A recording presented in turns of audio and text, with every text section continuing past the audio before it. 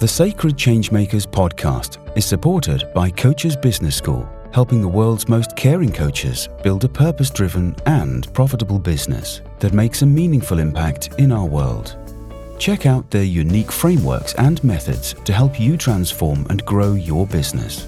Now is the time to build a bridge from what you want in life to include what the world needs. You can do well in business and do good, and together we can make a meaningful difference. Find out more at coachesbusinessschool.com. Hey there, welcome to another episode of the Sacred Changemakers podcast. My name is Jane Warrilow and I'll be your host for today. Now, today we have a really great guest lined up. His name is Steve Pipe, and he's an accountant and a really interesting guy because he's not your stereotypical accountant. Yes, he was incredibly successful by building his accountancy firm up to 40 employees. And he is a former UK Entrepreneur of the Year. So all of that sounds kind of what you'd expect, I guess. But he's now retired, and now he is giving away all of his time and all of his intellectual property to help make the world a better place. And I think that's what makes Steve really different here, and somebody that we can all learn from. Because in this conversation, as you're going to hear, Steve and I get into a deep conversation about the challenges that we're facing in the world, but really interestingly about how business can have a more positive impact on the world. And here's the thing about this conversation that you're going to hear. Steve really is passionate about what he is doing in the world. He's really passionate about kind of changing the way we do business, reimagining our structures so that we're not only in this I, me, mine conversation, but that we are building a bridge to the we conversation, to the collective, that we're thinking about questions like, what does the world need from me now?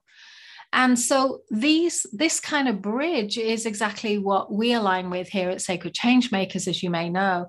And so as I was in this conversation with Steve, I could feel his passion. I could feel him talking. It wasn't just like he was greenwashing or just talking about climate change.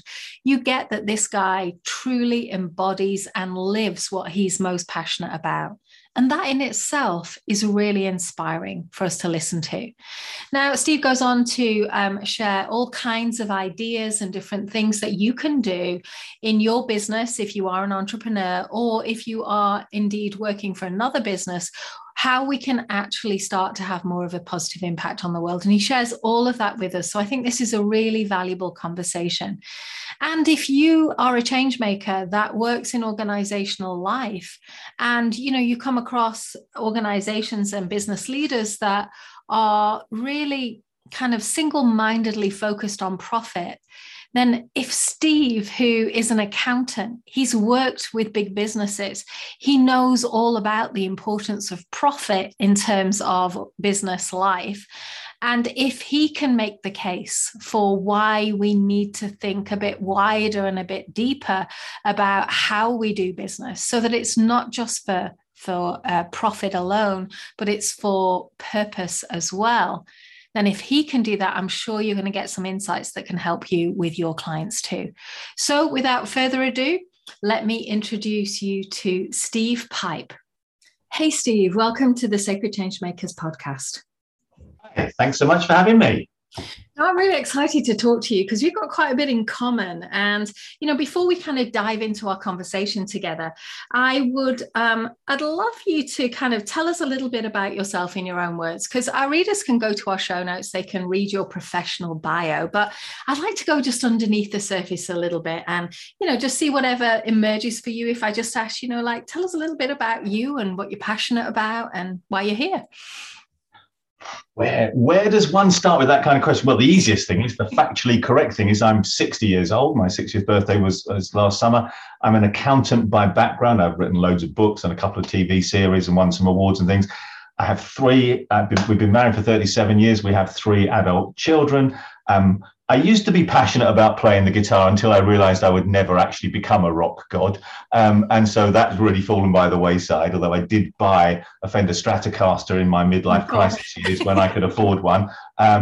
I play tennis very, very badly. I play the blues guitar even worse in a sort of professional sense. My passion has always been about making a difference. I built a 40-person consulting business, but the focus there was on helping accountants, the industry, the profession that I understood best, become better at coaching, at guiding and advising and using their client relationships to make a difference through their clients' businesses. And now my passion continues to be around making a difference. But for me, there are things that matter even more than the profitability of a business.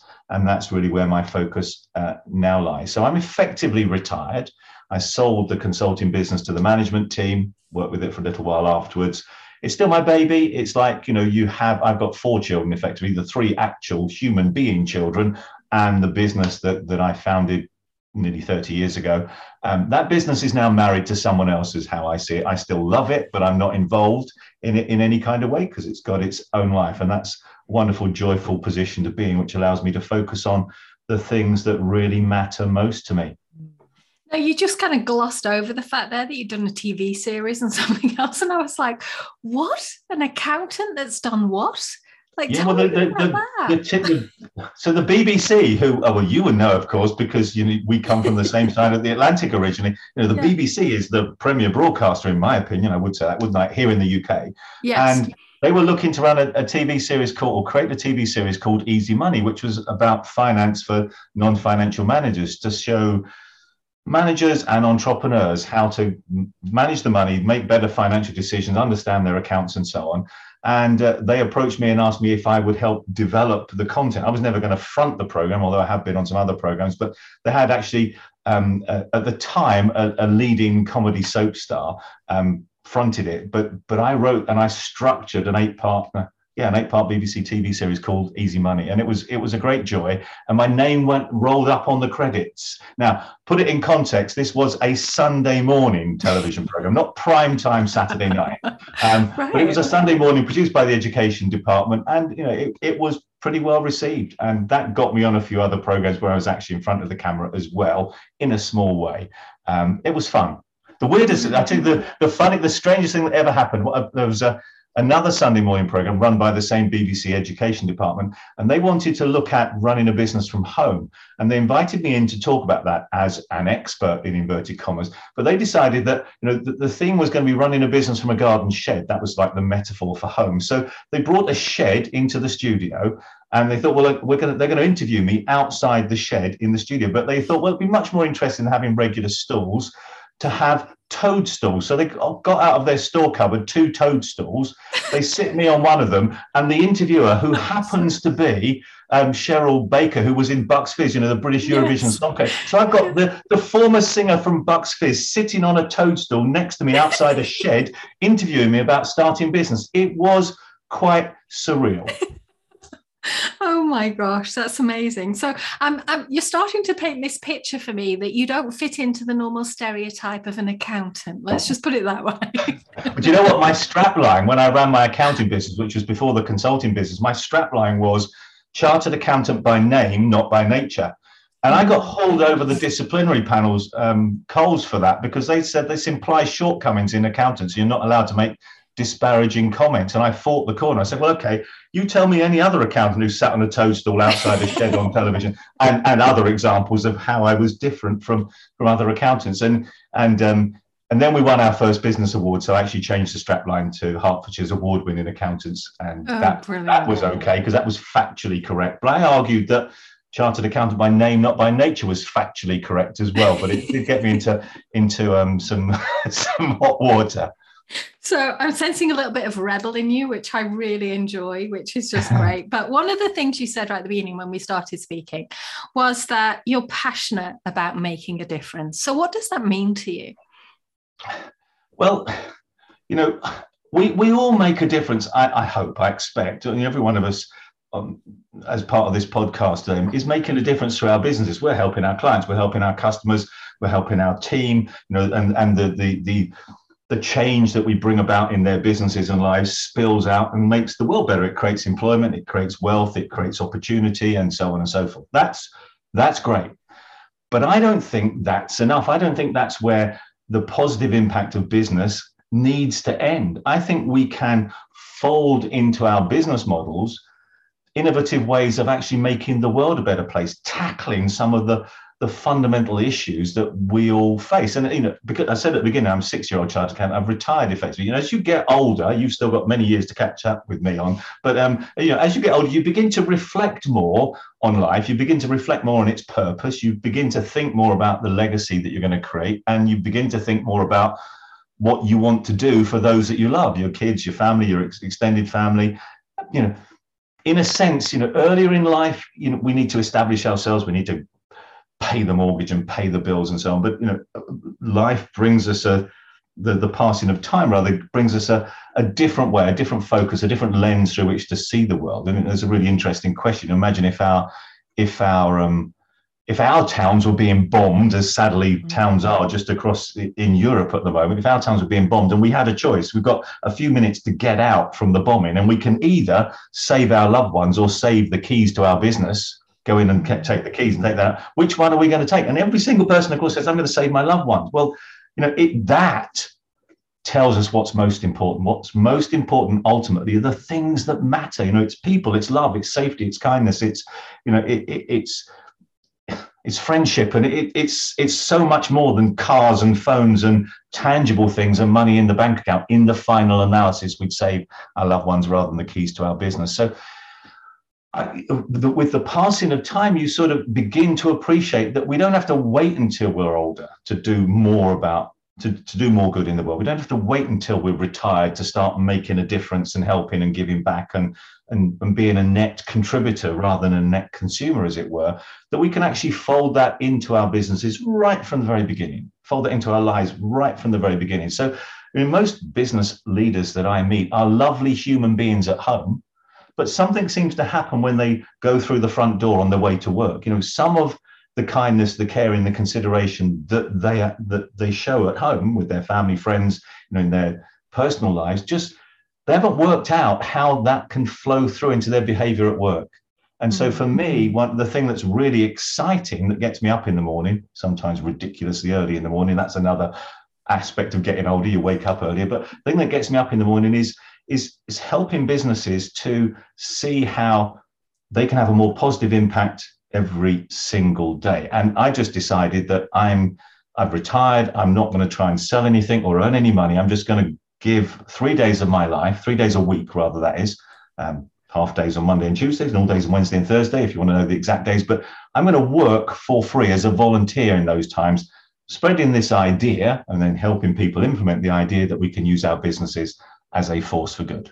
And I love that. You and I have that in common. And, I truly believe it's the future of business. And before we dig into that, you said something that in my work certainly is becoming something that I'm becoming more and more aware of. And I'd love to get your sense of this, which is that, we already believe, you and I, that, business can have a more positive impact on the world, which is what we're talking about today. We get that. But there are an awful lot of people that don't get that. So when you were talking earlier and you said, the issues that we're all facing, it's so obvious to you and I, the issues that we're all facing. But I notice, particularly living in the Midwest of America, that there's a huge swathe of people that don't believe what I believe. And so what I'm realizing as I'm out in the world doing my work in this space is that unless people are open enough to believe the things that are going to move them into action, it just kind of becomes this thing that, okay, yeah, I have a sense of that. I've seen there's some reports from the government and the United Nations are talking about some stuff. So I have a level of awareness, but it doesn't affect me. There's nothing I can do. What's been your journey with those kinds of people? And I mean, is that something that you notice too around the beliefs? No, I get that. It doesn't affect me and there's nothing I can do are two different issues. I mean, absolutely. we haven't come through, we're still in, but we've just experienced 2 years of COVID, haven't we? Where if there was anything that proves the interdependence and the fact there's no hiding from stuff, and this is about we, not me, then it's COVID. At the beginning, it looked like a problem that was just happening in a big city that we'd never heard the name of in China, and we could kind of ignore that. And then it came to a few other places, and we could still ignore it. But eventually, it came through our front door. It came in our offices, our workplaces, our families, our hospitals, our lives. It's all around us. 1 in 7 people in my country now have got it as of today, as I understand it. No, we can't hide from that stuff. It is going to affect us. And at the beginning, it looked like in the case of COVID, there was, what the heck do we do about it? It takes 20 years or whatever it normally does to develop, a vaccine against it. How on earth do we cope with this? And yet, when something matters, when we understand our interdependency, when we understand the fact that this is going to affect us, then we galvanized. Globally, we spent, I'm told, 13% of global income over the last 2 years in order to tackle COVID. Because this is an issue that affects all of us, not just some of us. This didn't just affect poor people. It didn't just affect people of a particular color skin or people in a particular part of the world or of a particular faith. It affected all of us. And it's exactly the same with all of the other key problems we're facing. Climate change most fundamentally, but let's put that to one side for now. If people go hungry in one part of the world, what do? They start getting in small rubber dinghies, in the case of the UK, and trying to get into the country across the English Channel, or they get in tanks and armies and try and come across in order to take what they haven't got. If we allow hunger and discontent and poverty to continue elsewhere, just like if we'd allowed COVID to continue elsewhere, those problems are going to spill out and affect us. There is no immunity that we have to COVID. There's no immunity we have to climate change. There's no immunity that we have, no matter how much we think we are, because we're even on a different continent. But eventually, it affects us. Eventually, COVID got from one continent to the continent you're sitting in and the continent I'm sitting in. And it's exactly the same with all those other problems. So we are in this together. The second issue, though, is about, how this sense of hopelessness. What can we do? What can each of us individually do? In the case of COVID, I'm not a scientist. I couldn't develop a vaccine. Thank goodness there were people that dedicated their life to it. But there were still things we could do. We could stay, in this country, we were told to wash our hands, keep our distance, and stay at home and wear masks and those kind of things. And we did what we could. It's not perfect. It wasn't perfect. We can always do something. There is never a problem that we can't do something about. And we have to play, each and every one of us have to play a part. It's exactly the same, I think, in business. When we see, it's the classic, how do you eat an elephant, isn't it? It's an impossible task to eat an elephant in one go. Of course it is. But if you break it down into tiny bites, you can do it. And it's exactly the same. Let's not focus on these overwhelmingly massive problems, climate change, COVID vaccinations. Let's break it down into what are the individual steps that we can take. And rather than run away from those steps, rather than ignore them, rather than pretending it's not our job or let someone else do it, let's each and every one of us play our part.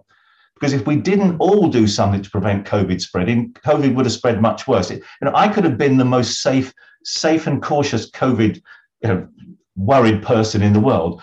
And if no one else did anything, and if I was the only one to wear a mask, then eventually it was going to get me. Whereas if we all do something little, like, for example, wearing a mask or whatever it is, those little things add up. Those little things make a difference. So that we're never powerless. We always have a responsibility. We can respond to everything. We did globally to COVID. We can to all of the other issues. We just need a little bit of help and guidance as to work out how. And that's really where I try to come in to help businesses see how easy it is to take those little steps. And I feel compelled to play devil's advocate for a moment and just kind of say,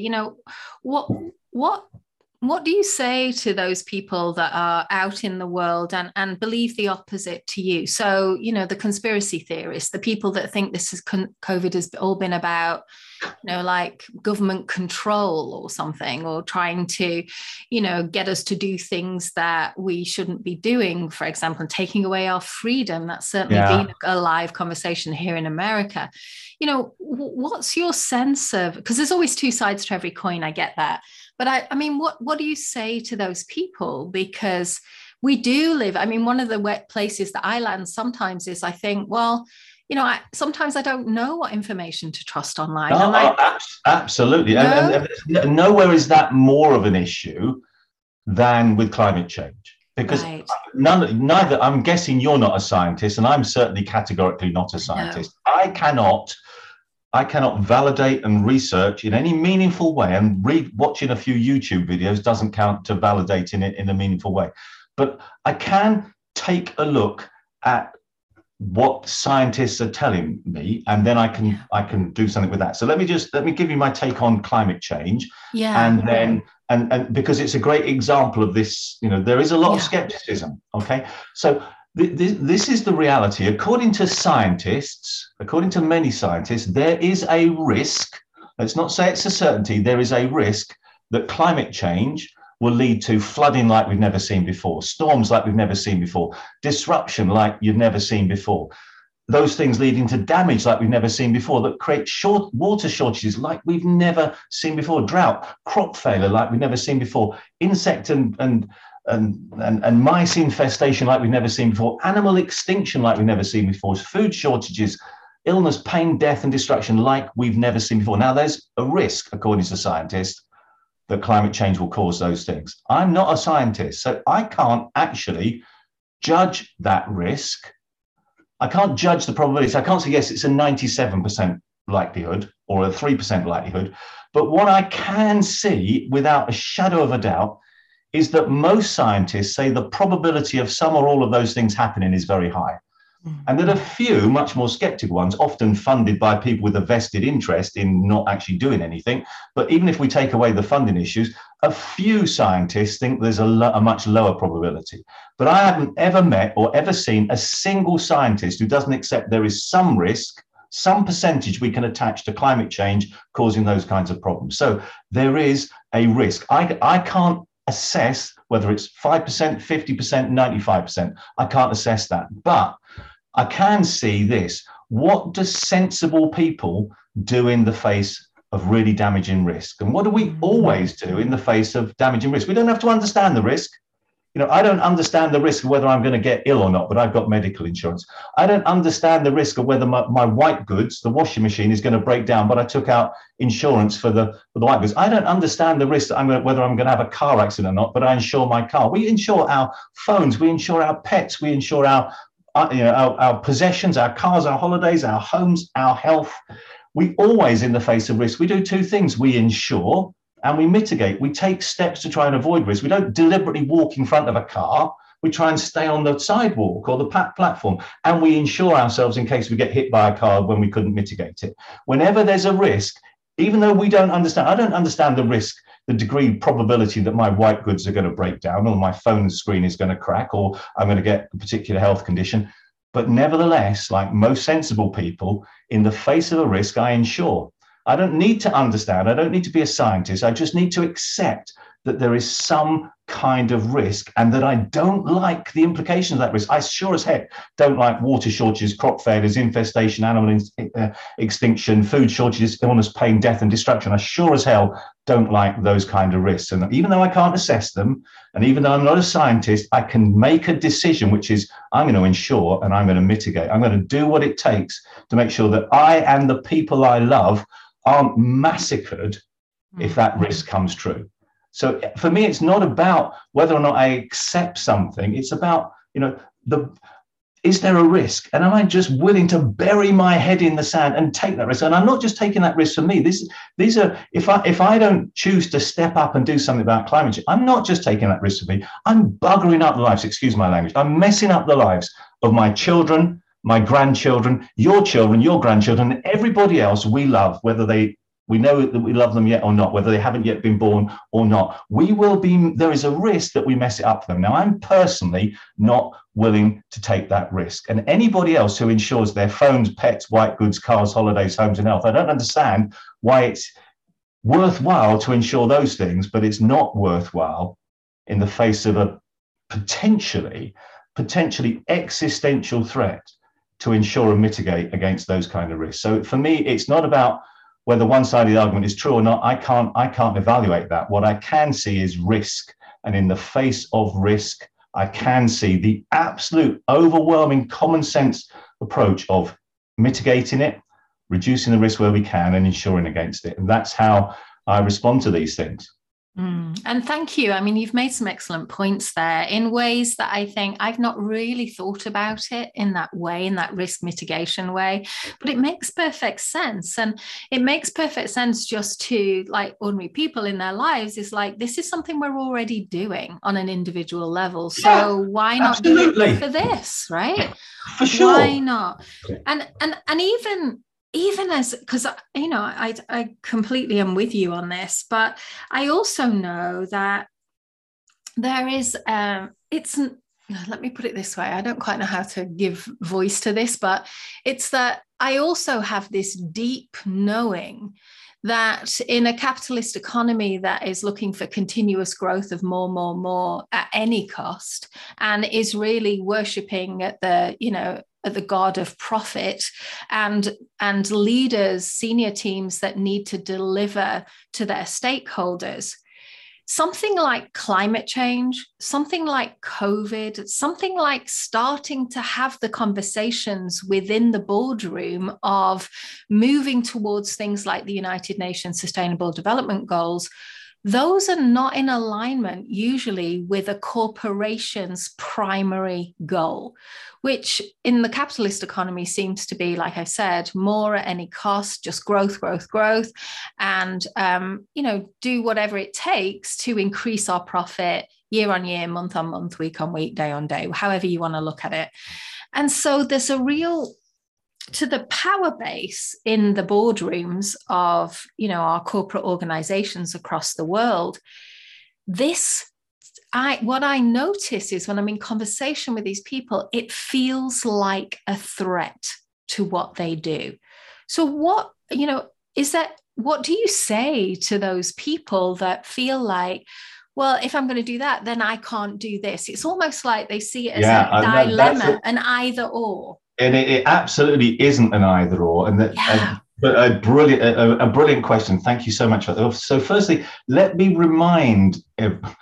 just remind us where I come from. A background, I'm an accountant. My career, my 2 degrees were in economics. My skill set is analysis of data to help people make better decisions.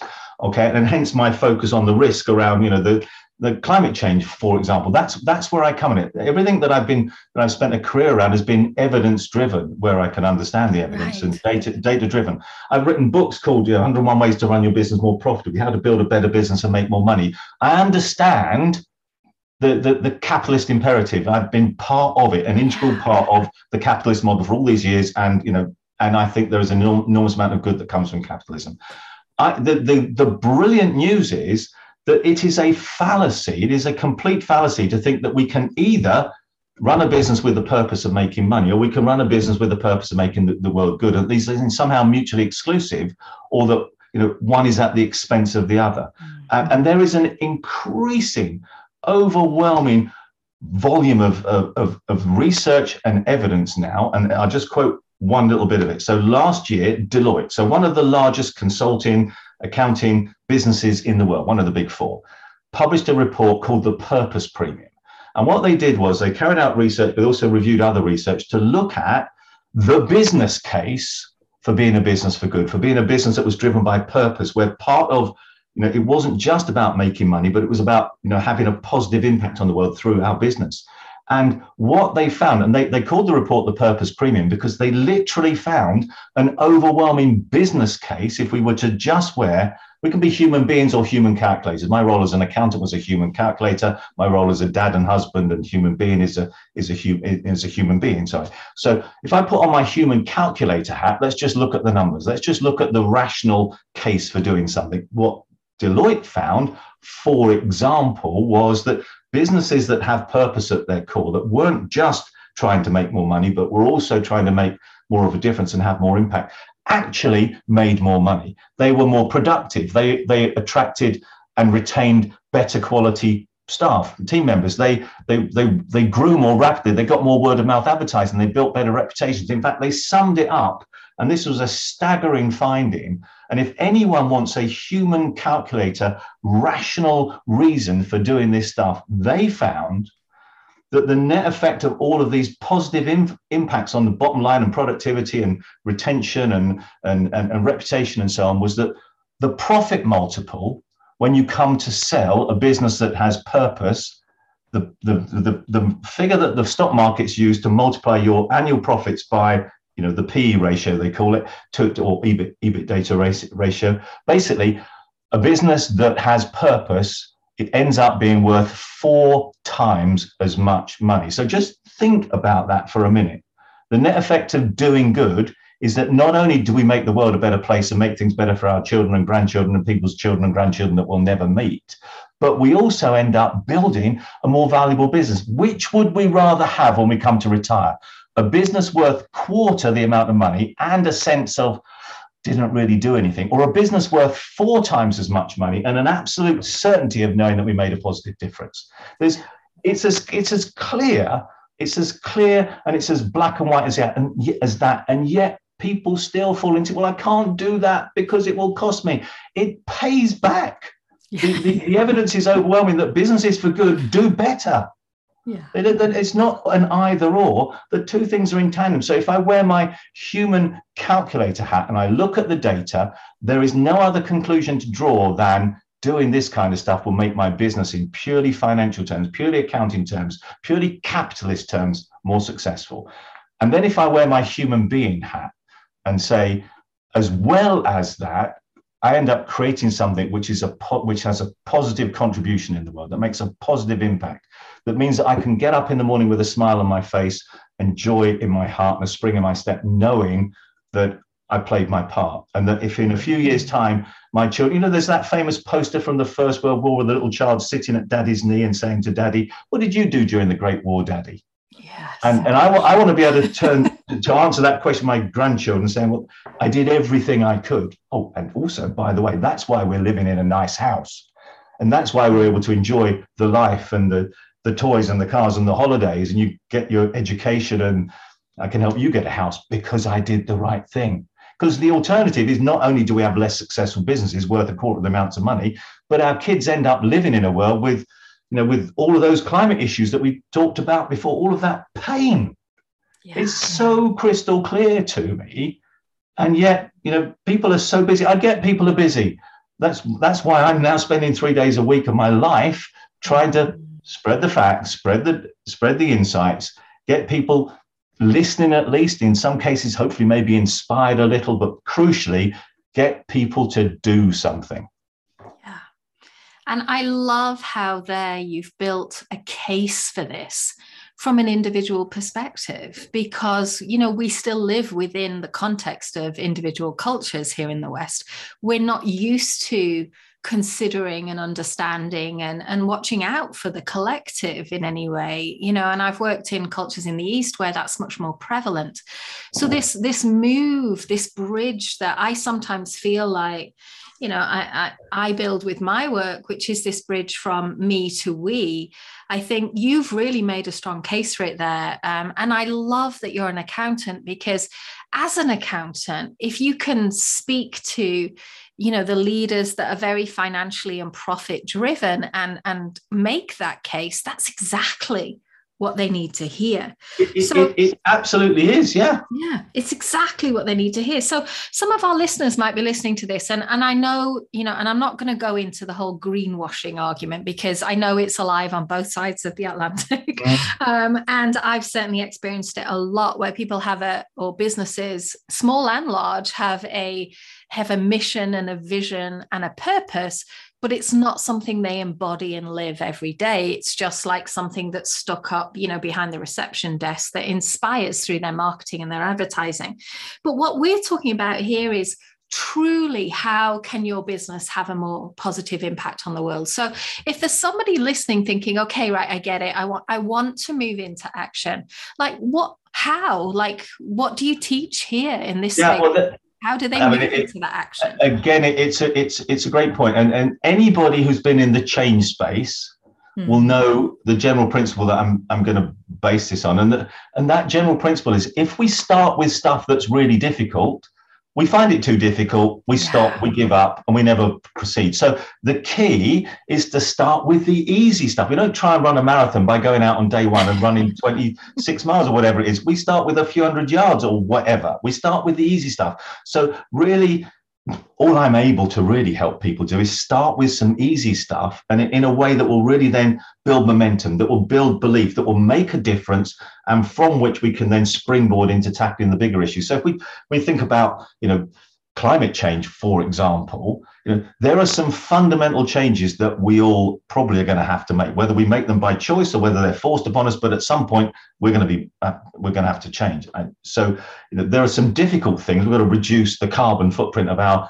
production processes and of our lives and so on. Those are quite difficult, and we have to do them, but they're difficult. And if we start with that, we try and do that this afternoon, we're going to rapidly find out that we can't do it. Whereas if we this afternoon or over the next few hours made a decision to do some easy stuff, we could actually start making that easy stuff happen today.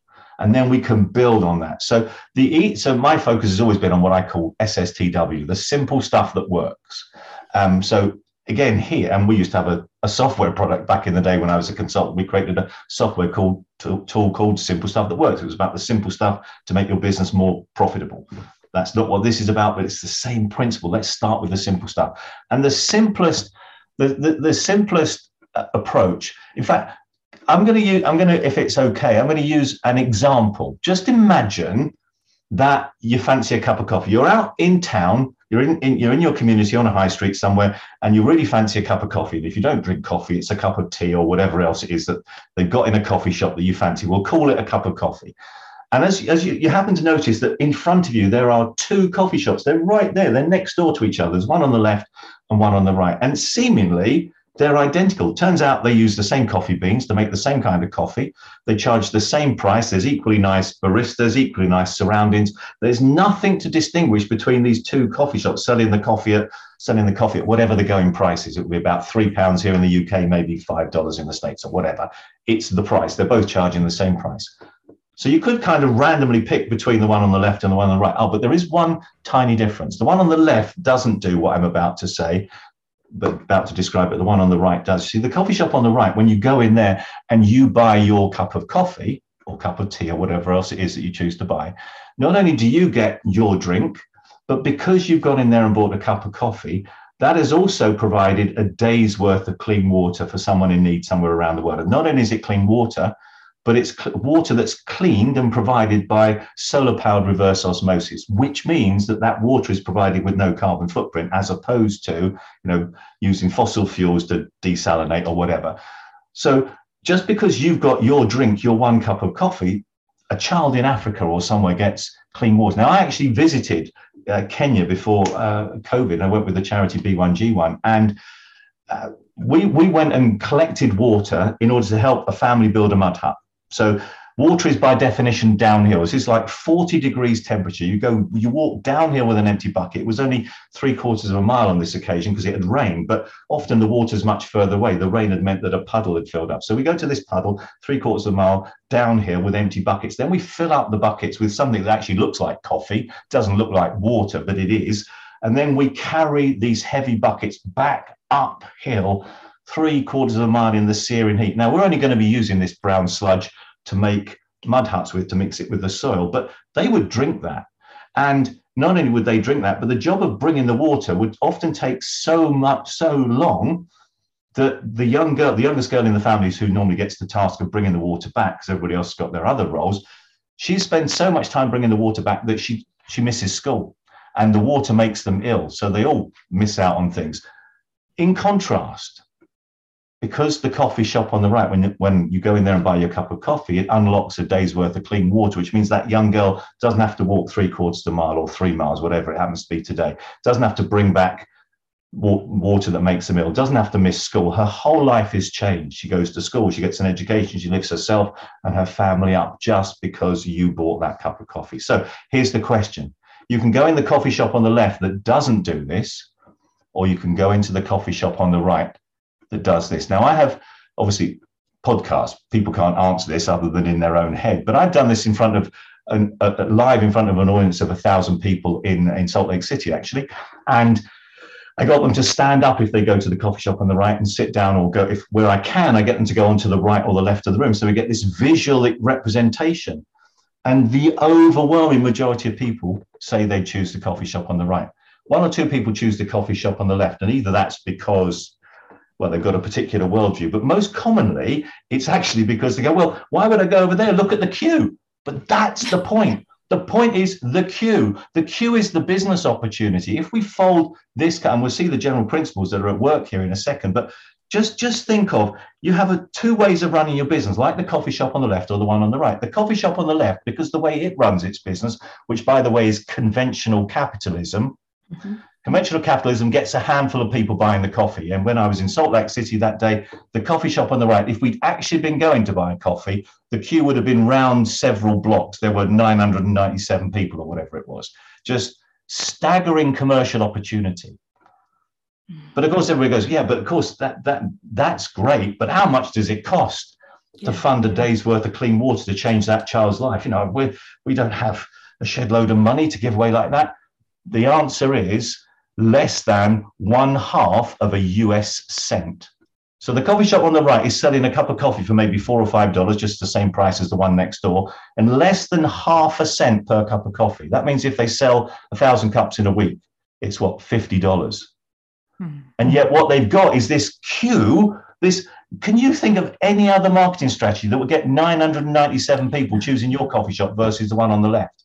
And not only is this great for business, this is why Deloitte's found that the businesses that do this kind of stuff end up being worth 4 times as much money. And the coffee shop queue is a great metaphorical way of illustrating that. Not only does the business get more commercially successful, I call this capitalism 17.0, by the way. You know, it's the SDG approach to capitalism. It's still capitalism. We still want to sell a lot of cups of coffee and make a load of money, but along the way, we want to make the world a better place too. Yeah. And capitalism 17.0 then unlocks all of this commercial opportunity and unlocks our ability to start solving global problems. In the case of the coffee shop, solving the lack of access to clean water. Yeah. So simple and so beautiful. It is. And I love that you've told that story, because to me, I mean, I want to go and open a coffee shop now. Never mind anything else. It was that compelling. But of course, I already have my version of a coffee shop, as do you. And I think it's time for you to talk about B1G1, because that's what we both have in common. And it makes it so easy for business owners to implement a strategy like this. Yeah, absolutely it does. And in fact, I know coffee shops that do exactly what we're just talking about using the B1G1 tools. If we just take I think there are 2 really big general principles from the coffee shop example, and then we can talk about how B1G1 tools make it so easy to apply those general principles. Principle number 1 is this. Just imagine if in our business, every time something good happened in our business, like selling a cup of coffee or winning a new customer or sending out an invoice or getting paid on time or getting a testimonial or a referral, something that we decide is good. Just imagine if that good thing unlocked an act of kindness in the world that made something better. So, for example, just imagine in the coffee shop's case, every time they sell a cup of coffee, the child gets access to water. Maybe in your coaching or consulting business, every time you win a client, maybe a tree's planted. Every time you meet a client or run a consulting session, maybe a street dog is vaccinated against rabies. Every time you send out an invoice, maybe a child is fed. Every time an invoice is paid on time, maybe a homeless person gets fed or gets a roof over their head for a night. Just imagine this connection that every time something good happens, it unlocks an act of kindness. That act of kindness might be helping children in Ukraine, or it might be planting trees, or in some other way tackling climate change, or helping solve the homeless problem or poverty or inequality. Just imagine if we made that connection, and a tiny fraction of the good things that happen to us, we allow to spill out and work into the world. So a tiny fraction of the $5 that the coffee shop on the right sells its coffee for, in their case, the tiny fraction is less than 1 cent. They choose to give to make the world a better place. But the point is they've linked the success of their business with progress in the world. So that as their business becomes more successful, our world becomes better too. That's the linkage. That's the mindset. And to me, that's beautiful. But there is a, you talk about skepticism, and we talked about skepticism before. People are naturally skeptical. I bet some people's response to my story about the coffee shop is, yeah, but how do we know the coffee shop on the right actually does that? So it could be just greenwashing, couldn't it? As you said. Yeah. Well, and here's the second general principle. The thing that I didn't tell you that the coffee shop on the right does is the coffee shop on the right not only says that when you come in and buy your coffee, we provide clean water to children in Africa or whatever, but they also have an impact statement. They have live real-time data on their website, independent, verified, third-party data, in fact, from the charity B1G1. So we'll answer the question about how that works in a second, but which showcases and which keeps the score of how many days of water they've given and how many days of other help and how many trees have been planted and so on.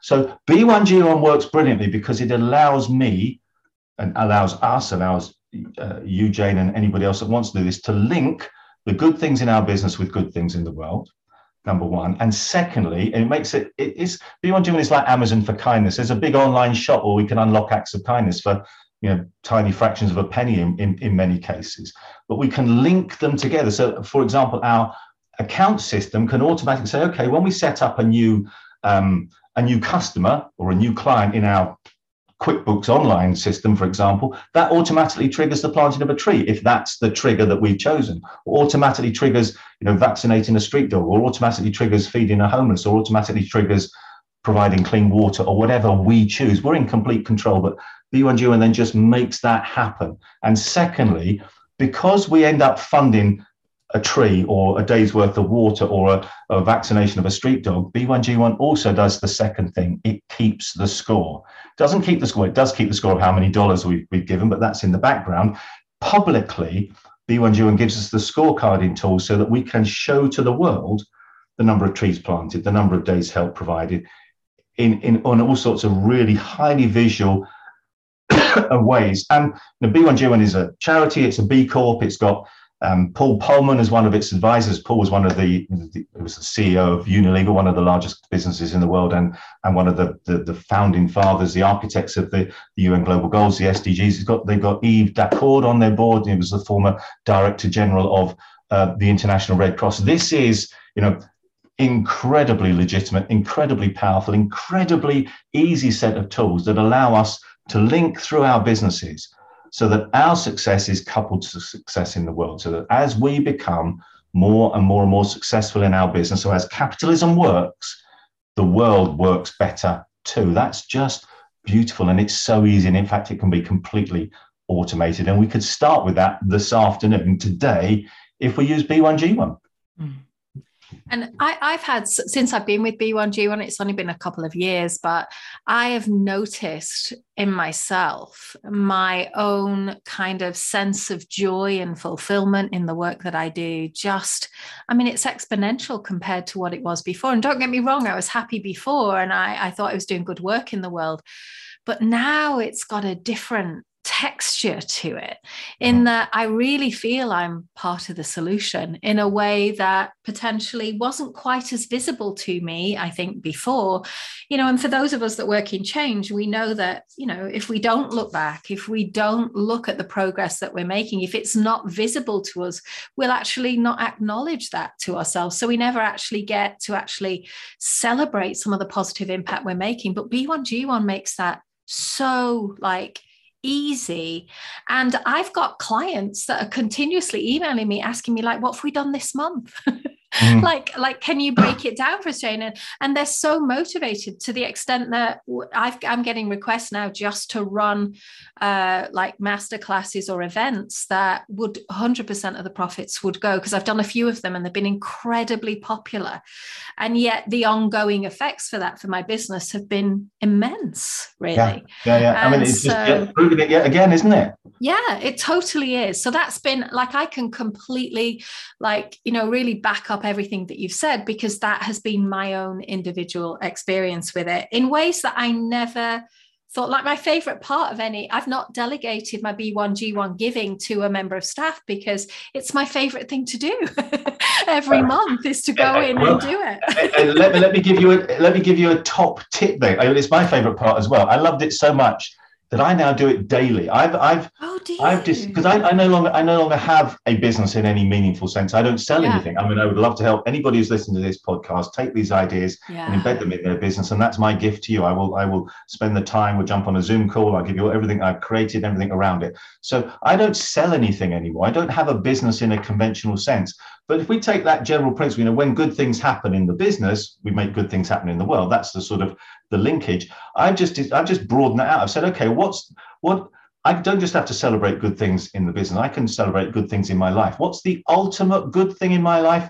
When you get to 60, you start to realize the ultimate good thing in my life is another day of health, love, happiness, and the security that we enjoy. So every single day, I celebrate another day of health, happiness, and so on by supporting 17 projects around the world. I plant a fruit tree, I plant a forest tree, I help the homeless, I help animals, and so on and so forth. There are 17 projects. Now, I do that every single morning. It's on my to-do list for every day. It takes me less than 2 minutes, but the joy that it gives me, the reconnection of giving daily. A typical day's giving is $6.41. That's like about the price of a cup of coffee. During COVID, I've not been going to coffee shops, mostly been staying at home, so save that money easily.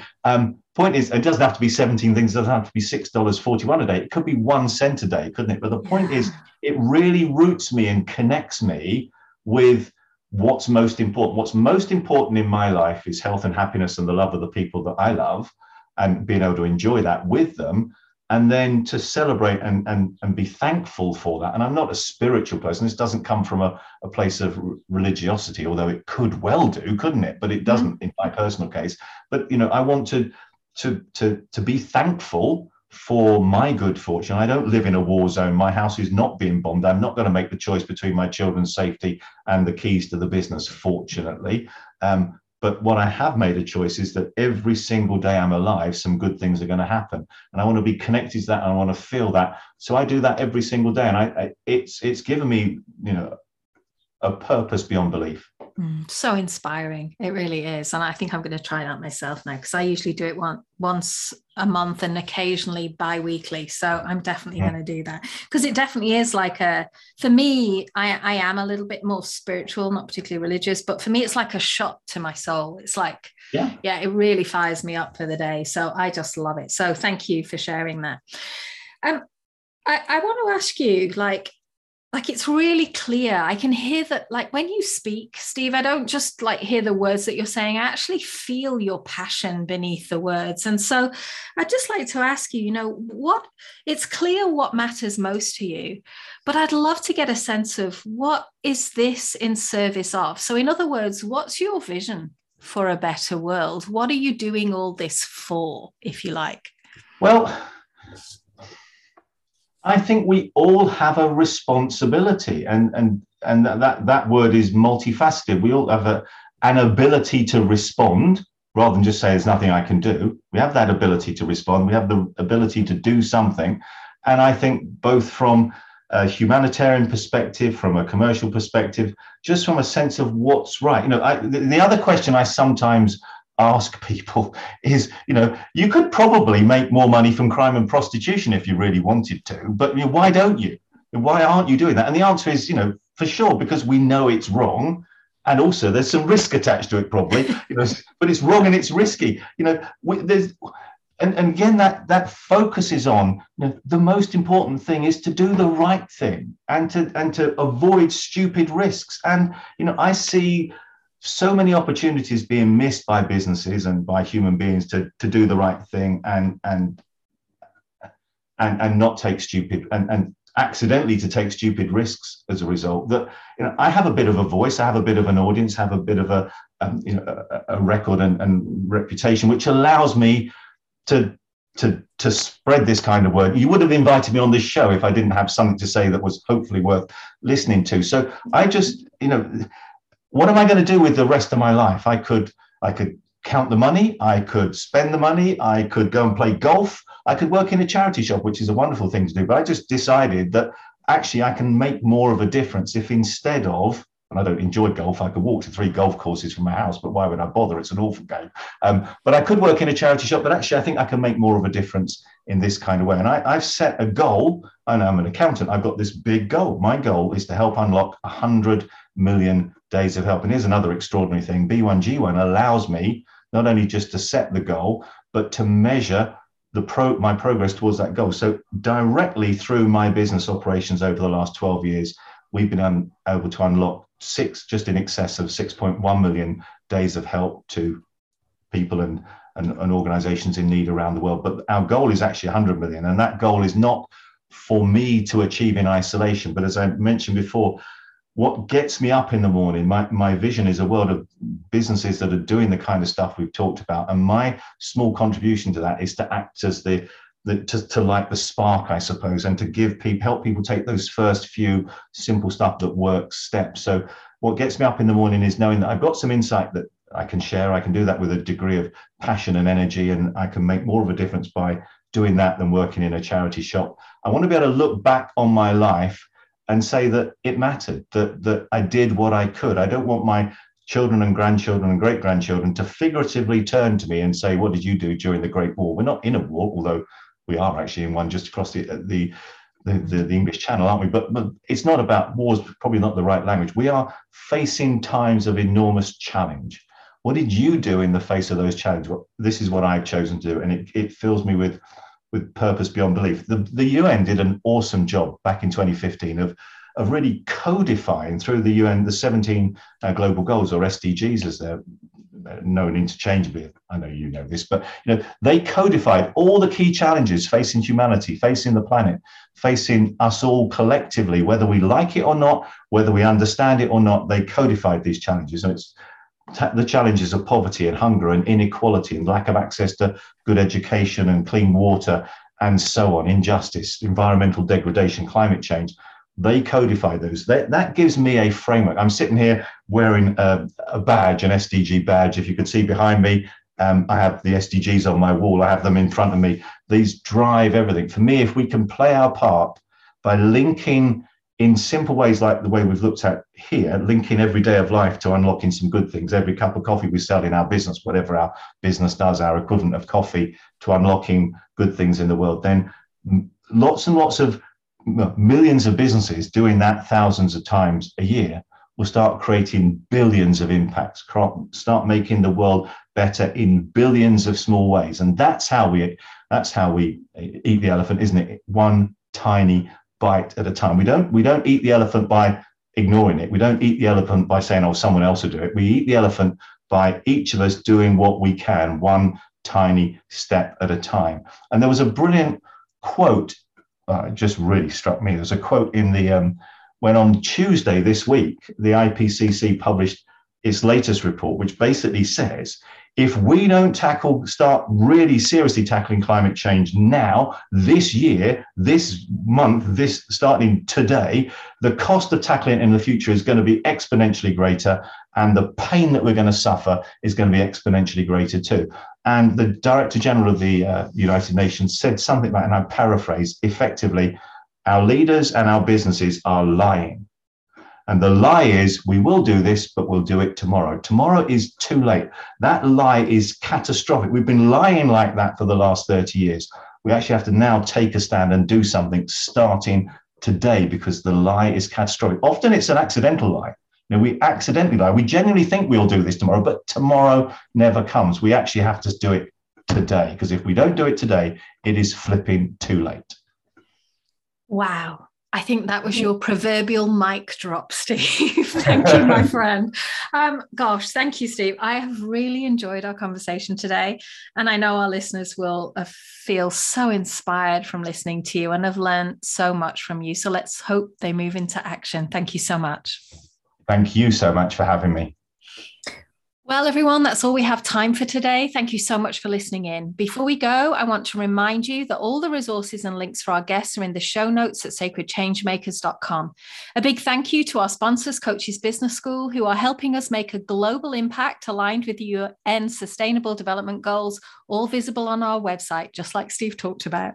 And if you're a coach wanting to grow your impact, you will need to understand how to build a business that works today. Check out Coaches Business School to transform your business with purpose purpose-driven profits. It's time to build a bridge from what you want in life to include what the world needs from you. Together, we can make a meaningful difference. Again, you can find us at sacredchangemakers.com and our sponsors at coachesbusinessschool.com. And if our episode resonated with you today, I hope you'll consider joining us. So for now, I just want to say thank you. Thank you for listening. Thank you for your intention and efforts to make our world a better place. Until next time, lots of love.